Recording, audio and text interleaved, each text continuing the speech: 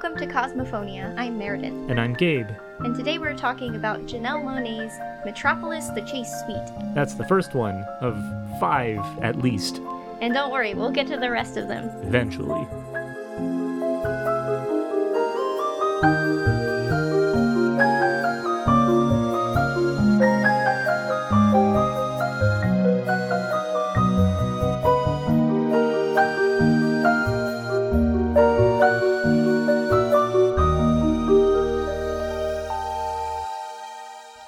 So, we have been talking for a long time about doing one episode each for the different suites of Janelle Monáe's Metropolis universe. And since there are so far 5 recorded suites across 2 albums and 1 EP, we decided it was time for us to begin. Mm-hmm. Arcandroid is probably one of my, if not favorite, at least top few favorite albums ever. And it's also huge, so it just made sense to start with this smaller and also earlier iteration of the Metropolis thing. Which also happens to be, by being the first installation, happens to be the thing that sets up the premise for all that follows. Mm-hmm, exactly. So we should probably say what that premise is. Yes. Metropolis, the Chase Suite, is about an android named Cindy Mayweather, who has a very special android number 57821. If we're just talking about the narrative as based in the songs, the EP opens with an announcement that Cindy Mayweather has done something that is illegal, which is fallen in love with a human man, Anthony Greendown. And this is a big no-no in the world of Metropolis, and the sentence is destruction. So basically these, I don't know what they are, police, bounty hunters, these people called the Wolf Masters are out to get her. So for the rest of the time, it's just her kind of trying to deal with the fallout of this, her being wanted and having to try and navigate that situation. That's what the narrative is about. But how does this narrative unfold? So Janelle Monáe, during this kind of first phase of her career, and still this is true, I think, is very good at utilizing like whatever musical style seems to make sense for the mood and the plot point that she's focusing on. Mm-hmm. So this suite, and I'll also note that she refers to each kind of cluster of songs as a suite. So she's borrowing from European classical language and uses European classical language a lot actually throughout the whole thing, but in this one also opening with a kind of cinematic orchestral score.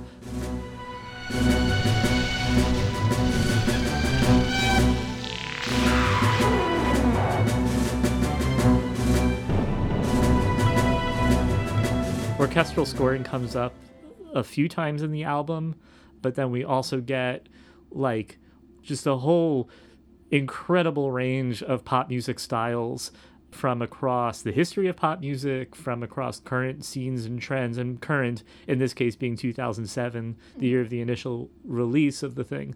So, in other words, we've got a high-stakes plot that involves all kinds of questions about identity and relationships that are, countercultural, to put it mildly, and an incredibly diverse musical landscape. Yeah, and it's said in the program notes of this album EP. Can you call it an album if it's an EP? Oh, that's a big question. This would qualify not as an album by any of the standard metrics. So okay. She calls it an EP, and I think that's the right term. Okay, all right. So you could call it a concept EP, is that sure real term? Okay. Yeah.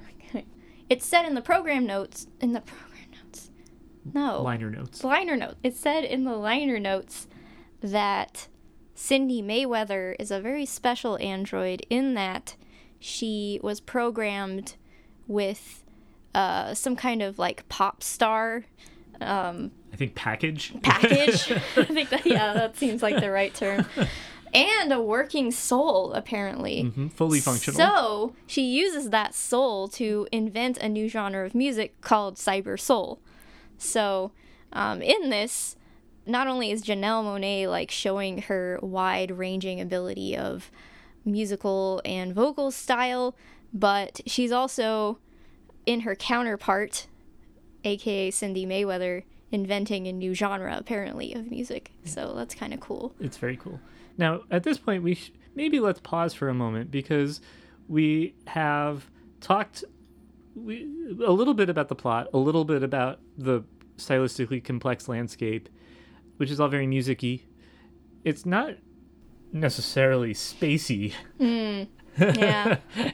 So it's definitely future-y, right? What's the year? 57? No, I got that wrong. 2719, I think. 2719, yes. So it's definitely future-y, and there's sort of like a given that if you're in the future, there is also space exploration and aliens around. Mm-hmm. I think it's kind of interesting that we've both like gravitated towards this concept EP and like the whole series as like a cornerstone example of contemporary space music, despite the fact that the spaciness of it is not exactly the point. Yeah, we gotta do Kid Cudi sometime. Oh, he's on the list. Yeah. But yeah, no, it's true. And I mean, I think I kind of justify it in a couple of different ways. One is that it's definitely sci-fi. You've got androids, you've got future, you've got like a big ol' sci-fi city that is the location of the plot. And also that it is clear from the many different media of this I keep wanting to call it an album. I mean, it's a tiny album. This tiny album, this EP, that they're living like in a cosmic world, you know, like there are aliens that apparently live in the city. It's really funny in the like notes for each song. It tells like the personnel that worked on the song, and sometimes they're listed like described as if they were actually people from Metropolis. And I don't remember who it is, but someone is listed as a Martian who is working on this album. So it's really interesting because, like, the personalities of the people get kind of mixed up between their real life and their, like, fictional versions of themselves. I mean, especially Janelle Monáe herself, but even the other people working on it. Yeah, I mean, at this point, at the point of this thing, it's not obvious that Cindy Mayweather and Janelle Monáe are, you know, the same or a stand-in one for the other. Spoiler alert, right? Later in this cycle of Sweets, you learn that, in fact, yes, the two of them do share a very important connection. Mm-hmm. So definitely, like, blurred lines between future and present, between Earthling and alien. Mm-hmm. And I think, like, by being so explicitly futuristic, it's very easy for little tiny bits of cosmic imagery to kind of float in, and for you, the listener, to kind of just assume that this is space music as much as it is android music and whatever. I think that it's just really interesting that it goes without saying that our culture, when we imagine the far distant future, there are aliens, there is space travel, like that just seems to be part of it. Yeah, the future necessarily involves space. Yeah. Which is an interesting thing, because that was not always necessarily true. Mm-hmm. And, I feel like that's a very, like, late 20th, early 21st century thing. Like, of course, the future is going to involve space. Mm-hmm. Yeah.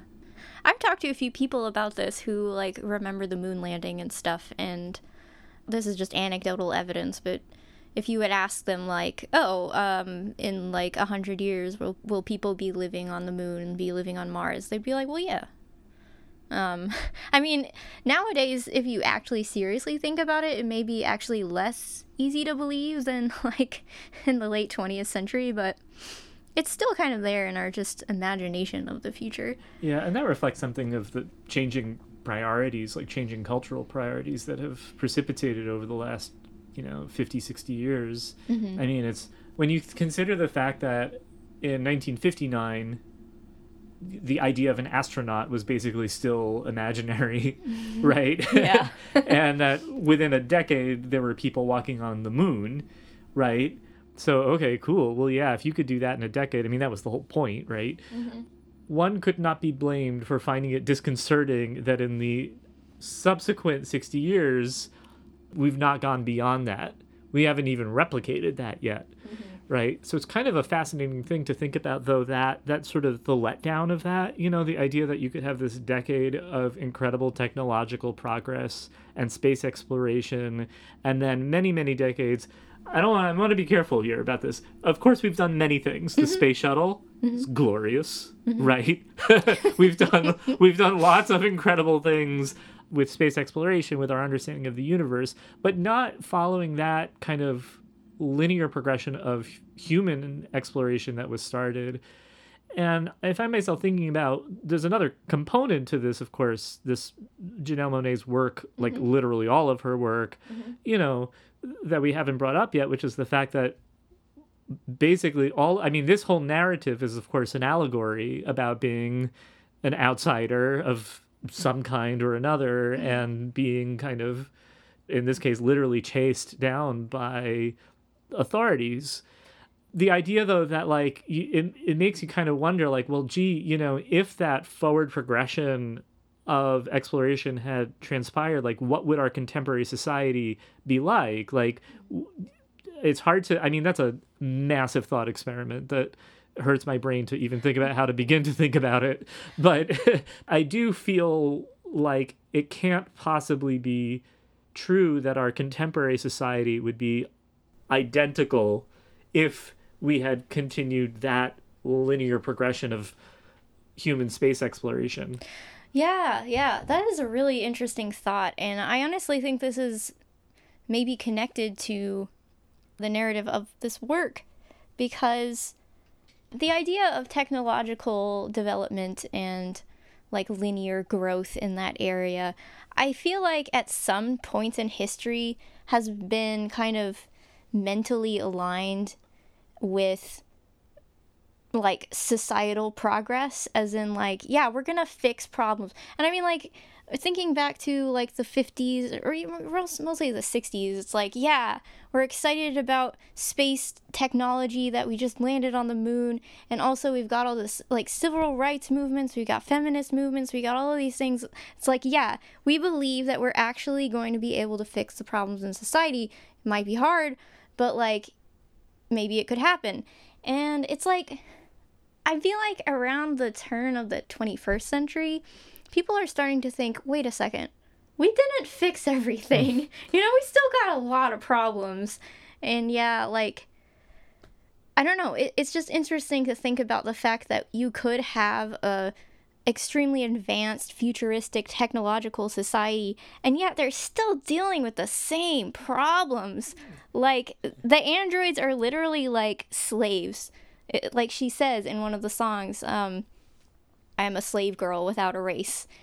She has no freedom. She's constantly singing about freedom, and trying to inspire the other androids to basically like join her and like try and go to a better place. But yeah, they're not. They're not in a good place right now. Yeah. And that's she bakes that into the premise a little bit. She sets it far in the future, but also in the liner note says this is after 5 world wars. Yeah. And I found myself thinking, well, gee, if there's only been 5 world wars in the 700 years between now and then, that's actually not bad, maybe. We had 2 within 50. Yeah, so. Right. So, yeah, but it's interesting, though, that also implicit in the world of the suite, right, is the idea that they built this city, and theoretically the Mayweather-esque androids, right, as part of this kind of utopian vision. So it really is the sort of grappling with the same questions about progressions in technology and progressions in human well-being. You know, if you engineer a city, which is basically a giant machine, especially as she's laid it out in this kind of world, right? Shouldn't that be better for everybody? Well, what do you do when the machines have souls, and those souls learn how to love, and then like, we have a problem. And you know, I mean, it's fascinating because it reminds me of something that I think about a lot, which is the idea that we're so proud of our technology, right? We're so proud of our little computers that fit in our pockets and everything, but we're such technological infants. You know, I mean, we have this stuff and it seems really, really cool. It has been around for approximately 0 time in the history of human development. And it's like, it's obvious how powerful it is, both in terms of the good it can do, but also in terms of the harm. I mean, it's not a controversial statement to suggest that the rate of technological expansion that we've been experiencing has brought with it a lot of undesirable side effects.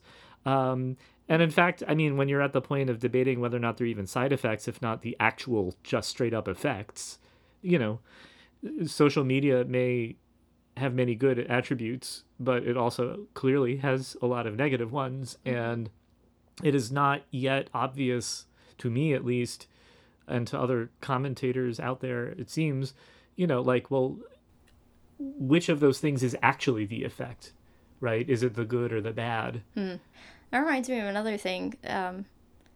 Maybe it seems a little bit anachronistic that we're talking about, like, modern pop music, and we're talking about an album that's from 2007. But it actually is quite timely in 2 ways. One, Janelle Monáe is coming out with a new album like less than a week after this episode airs. Yeah. So, by the way, that was also part of the logic here. No, it was kind of accidental. Well, it was. I mean, we always knew we were going to do it, but then we were like, oh wait, we really have to do it. Yeah, that's true. We realized it was coming out so soon. We're like, yeah, we got to do it now. Yeah. And secondly, we've never been at a time that was more interested in AI than right now. I mean, like, I have not been keeping up with the AI discourse at all, really. But, I mean, it is a thing that is increasingly becoming impactful on many aspects of life. And that makes you think about things. You know, is it possible to create an AI that, quote unquote, has a soul? And I've actually even seen people who argue, you know, if we create AI complex enough that it actually can be called intelligence, then if we're using it for our benefit, is that not just slavery? Yeah. You know, I have seen that argument, and I mean, if it's possible, then it is an ethical question that we have to think about. Yeah, I mean, I don't think we're not there yet. No. We're not close to being there yet. I've talked with ChatGPT. It is not very smart. No. So have my students, but we're not going to go there right now. But I like that you kind of draw attention to the fact that this album is like more than 10 years old now. And yet we're still talking about it like it's a new thing. And by the way, my copy of the CD has like a thing in it for MySpace. Yeah. So just for the record, that's the era we're dealing with here. But I do find this kind of interesting. We find ourselves looking at all of these issues relating to technology and ethics that come up with this album, things that relate to the future of human development. But I want to go back to the polystylistic musical language in this, because I do find it interesting that is also part of this language of the future. And I'm trying to like remember back to what the musical landscape was like in 2007. And, you know, MySpace permitted you to share some music. Yeah, a lot of bands, like, was like their thing. And the other thing that existed were music blogs, right, where people would post their collections. And, you know, it was like definitely as illegal as Napster had been. But somehow it was like weirdly by making it more public, it was somehow easier. I don't know what the deal was. This is a very slapdash explanation of music blog. There were music blogs, and where people would post their whole libraries, and then other people could just go in and download it, and you did have access to lots and lots of music.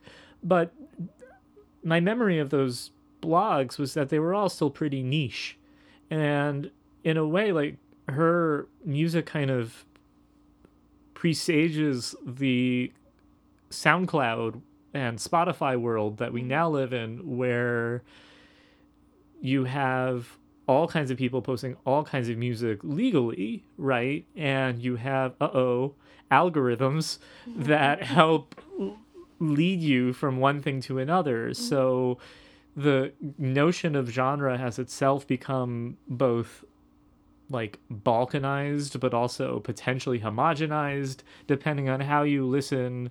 And I think one of the beautiful things about this first suite is how neither of those words is applicable, right? Like, it has all of these different stylistic languages, but doesn't feel like it's watering any of them down, and it doesn't feel like it's creating it like, to me, it doesn't feel like it's actually creating a whole new language exactly. I mean, because it is so built on pre-existing ones, but it doesn't need to be a new language to still be a new statement, right? I mean, we're talking about this because it's an amazing thing, and it's very much Janelle Monáe music, right?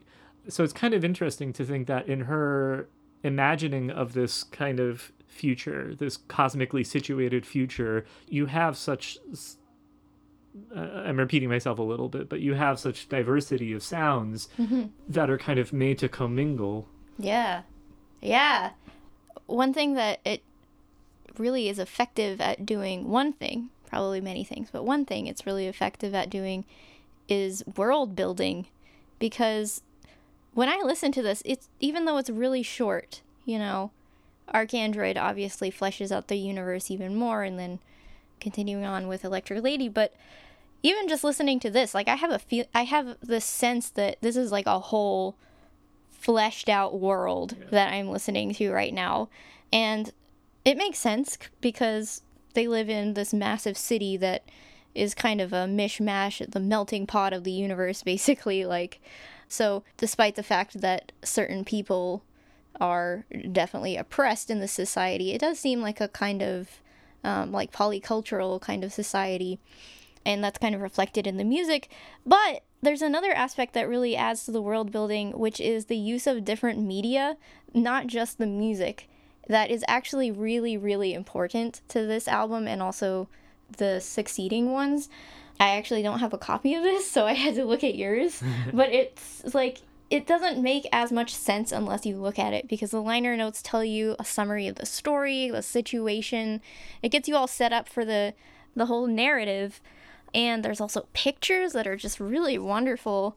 On the back of the CD, she's like flying through this little escape pod that looks like she's like zooming through the city. And and there's the organ, yes. There's this like cosmic organ. Yeah. So there's all these like really gorgeous pictures that really set the mood for this like futuristic sci-fi kind of thing. Yeah. And but wait, there's also the video. Yeah. I think they call it a short film. It really is. It's very packed full of stuff. But there you actually get to like visually see some of the citizens of Metropolis, and they'll all pop up on the video with their names and like their occupations. I think there's like a mob boss and all kinds of people there. Well, and part of the multimedia nature of this is it's also from I'm so glad that we got ourselves to talking about the album art and the liner notes, because that's not unique to this installment. No. This is true. All of these things are true about the subsequent albums as well.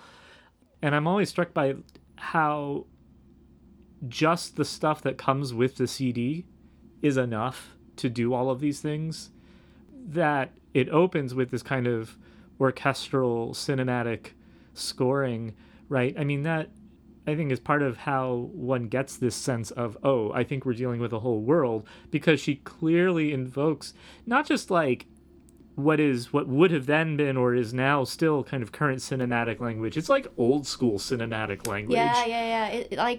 The very first track is March of the Wolf Masters, right? And it is a march. It has that dun da da da kind of thing, and it's in a minor key.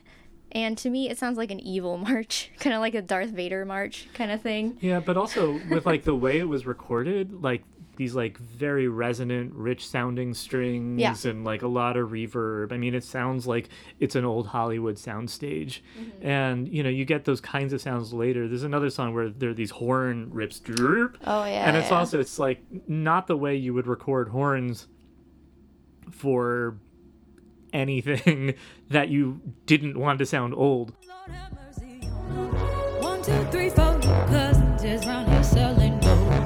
While they daddy, your uncle is walking around strung out. Babies with babies, and their tears keep burning while their dreams go down the drain now.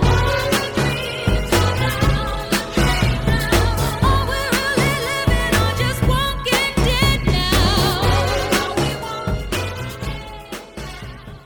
So she's always kind of drawing on these big tropes from music of the past. Her use of material from elsewhere is also something that happens throughout the cycle. And before recording, when I was listening, and we were talking about this a little bit before, one of the things that she quotes in this is the pinball number count. You know, so this is from Sesame Street. 1, 2, 3, 4, 5, 6, 7, 8, 9, 10, 11, 12, do do do do, etc.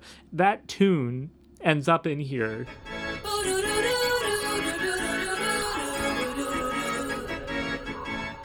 I mean, I'm not surprised. Like, she and I are not dissimilar in age, and that we both watched Sesame Street is maybe not surprising, and that thing in particular would have stuck out in our minds, also not surprising, because what happens in the pinball number count is you see this pinball go into the machine, but it is no machine, right? And there are like 7 different versions of this cartoon. The ball goes into space. It goes into the wild west. I don't know. Like it goes into all of these like really fantastical environments. It is exactly what you would expect from like a lot of like 70s and 80s era Sesame Street animations. It's very sci-fi, in other words, and very funky. It is like weird meter. It's so weird. We could do a whole one about the pinball number count, but suffice to say that ends up in here. So you have this amazing intertextual reference to a cartoon segment from a children's show, right? Like from, I think that animation was first made in the 70s. I'm not sure. And I think it's the Pointer Sisters who sing on it. But here being this kind of innocuous, like little intro riff to one of these songs, you know? So her visual lexicon, the world building, all of these things, there are all of these little aural cues sprinkled throughout. I mean, yeah. Mm-hmm. This one thing that blows my mind about all of her Metropolis albums is just the extent of the references. Like, this is just chock full of nerd history and also music history. I mean, even I was just watching the music video for Many Moons today, and I was like reminded of her very interesting and particular dance style, which is very reminiscent of James Brown with the like very fast, fancy footwork. And she also does the moonwalk in there, so it's like that was obviously at least popularized by Michael Jackson. And not to mention the fact that it's called Metropolis. Yes, of course. This is the most obvious reference of all, which is to a 1920s film called Metropolis, German film. Yeah, and then when we get to the Arcandroid, of course, the cover of that is a reference to it, to the poster. Yeah. Which is also about an android and a society that is extremely stratified between the wealthy and the workers, and it ends up differently, but But it's probably more relevant to Arcandroid. Although it's unclear how this all ends up, really. I mean, so this album, it ends in an ambiguous place, to say the least. When it was originally released, there were 5 tracks, the last one of which is Sincerely Jane. Yep. And it's also unclear who Jane is. Yeah. Just from this. Yeah. Like, she becomes a character later on, but... Right. So, something of a sign-off, but then most editions contain 2 additional songs that are potentially outside of the cycle, but they're not explicitly outside. So it's a little bit unclear, this first suite kind of like fades into